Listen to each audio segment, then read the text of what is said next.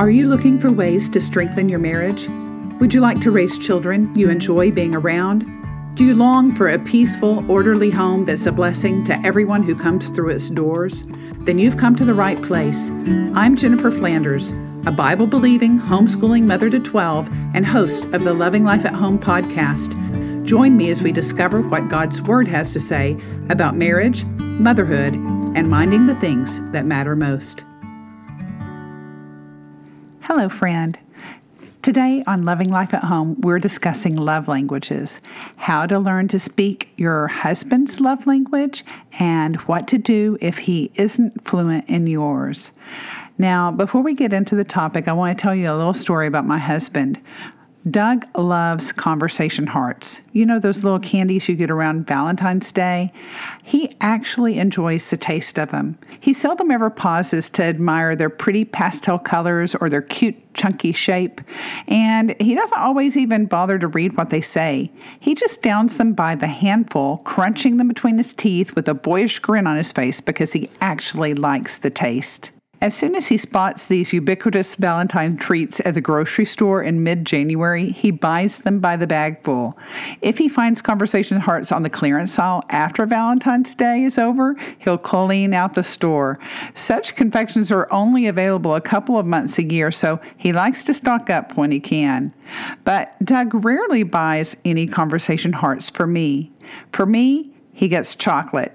Chocolate with nuts, chocolate with toffee or peanut butter, even chocolate with coconut, which he detests, but I relish.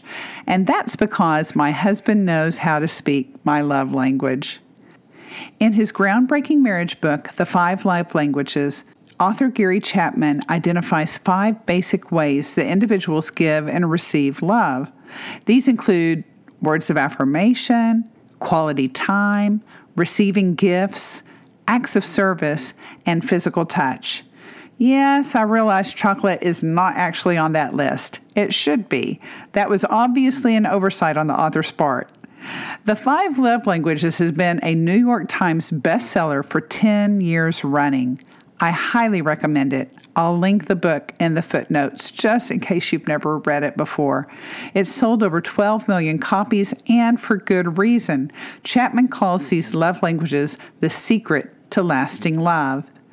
And after enjoying more than 3.5 decades of happy marriage ourselves, my husband and I have learned a thing or two about effective, loving communication.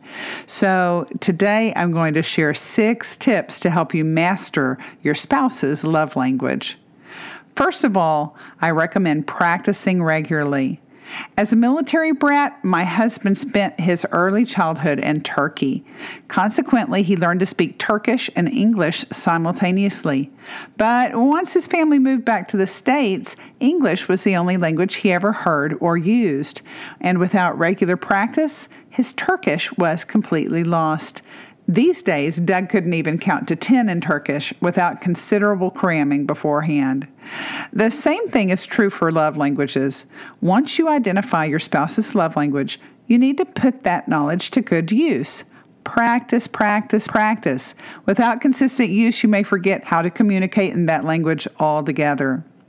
My second tip would be to ask clarifying questions. For the first 20 years of our marriage, every time I cut a tomato, I gave my husband the juicy center slices and I ate the dry, mealy ends myself. I did this as an act of love. I was giving him my favorite part while I choked down the less desirable portions, like some kind of culinary martyr. Then one day, I noticed a thick, ripe, mouth-watering slab of homegrown tomato lying untouched on the edge of my husband's plate.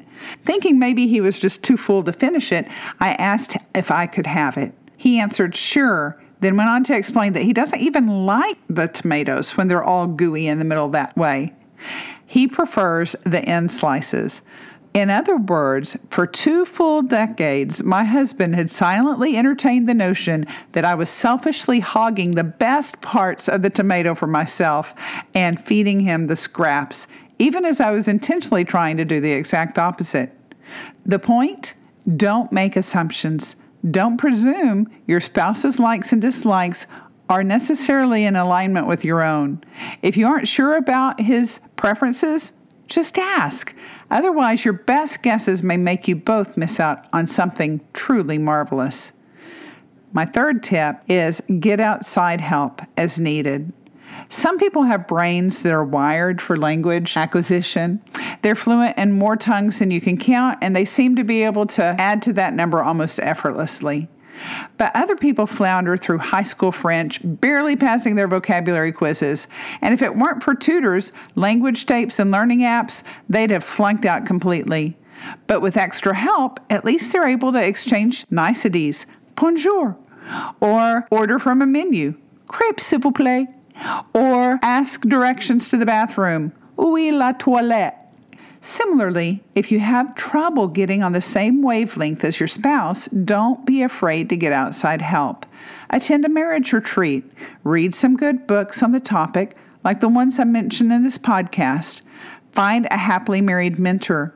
Talk to a trusted Christian counselor.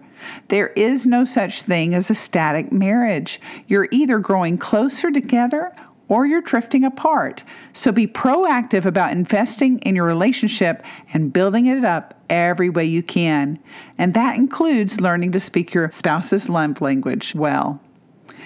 Then my fourth tip would be to study the local dialect.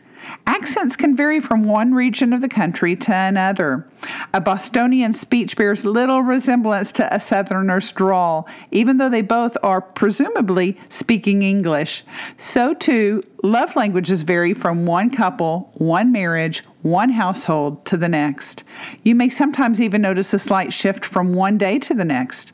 For instance, Doug knows that I love chocolate and would welcome a fudge-filled surprise from him anytime. Unless, of course, I've lately sworn off of sweets in a concerted effort to, quote, get in shape, in which case he should not even consider bringing chocolate into the house. I like to keep him on his toes that way. Likewise, I know my husband loves physical touch, so I do my best to provide generous daily doses.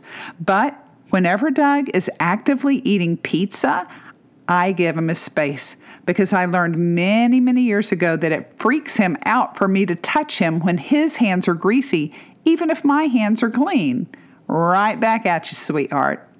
The point is, you've got to study your mate. Learn what makes them tick. Make note of circumstantial changes and look for seasonal shifts and adapt accordingly. My fifth tip would be to expand your vocabulary. Did you make an A in conversational Spanish that you took as a freshman? Congratulations! My guess is if you ever hope to have a deep and meaningful conversation in Espanol, you'll need to command a few more words than you learned in that introductory level course. The same thing is true for communicating in your spouse's love language. Is his love language quality time? Quality time can mean conversations over candlelit dinners, but it should encompass so much more than that. Run errands together, pursue a new hobby together, do chores around the house shoulder to shoulder, take dance lessons, get your scuba diving certification, or attend a cooking class together. Join forces to show hospitality, to volunteer at the local soup kitchen, to coach your kids' soccer practice. The common thread through all these activities is that you're doing them as a team, side by side, together. Likewise, if your spouse's love language is physical touch, you'll definitely want to prioritize your sex life, and for an in-depth look at the benefits you reap by doing so, you should read my book, Love Your Husband, Love Yourself, which, by the way, is a why-to book, not a how-to book. But don't just stop with sex. Expand your repertoire to include other kinds of touching as well. Hold his hand, slow dance, take long hot baths together, walk arm in arm, cuddle and spoon, give your spouse a full body massage, a pat on the back, a playful pinch on the bottom, scratch his scalp, kiss his lips, rest your head on his shoulder, do a little passionate necking, squeeze his muscles admiringly, hug him every chance you get, and so forth and so on. Then my sixth tip is to aim for fluency. The longer and more regularly you speak a new language, the more fluent you become. When you're first learning, it's easy to make mistakes. If you throw up your hands and quit the first or 10th or 20th time you try to say something and are misunderstood, you will never gain mastery. The same thing is true when it comes to forging a love that lasts. If your initial efforts to speak your spouse's love language fall flat, don't give up. Keep on trying. Study, learn, ask questions. The more you practice, the more fluent you'll become and the more happiness and satisfaction you will enjoy in your marriage. So that is how I would go about mastering my spouse's love language. But the flip side of that coin is learning to decipher the love language he speaks. Recently, our family took a Mediterranean cruise. Actually, it wasn't that recently. It was back right before COVID hit. So 2019, we went on this Mediterranean cruise, and we were among only a handful of Americans on the ship. The waiters in the dining room spoke English, but most of the people on the ship did not. And we ended up sitting at a table right next to a couple. I don't remember where they were from. I think from Italy. And my Italian wasn't any good, but they spoke German. They didn't speak English, but they spoke German. And I had a little bit of German a couple of years in college. And so we made friends with this couple.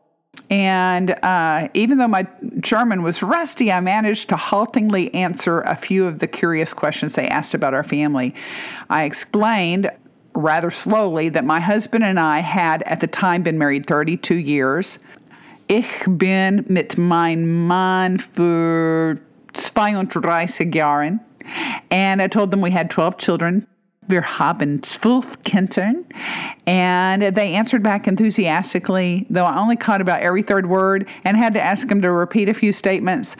Assuming I understood them clearly, they told us that one, our children were beautiful, schön, and very well-mannered, sehr höflich, and that Doug and I looked much too young, zu jung, to have so many children. I was really happy to hear such lovely compliments, even though they were spoken in a tongue with which I'm not completely comfortable.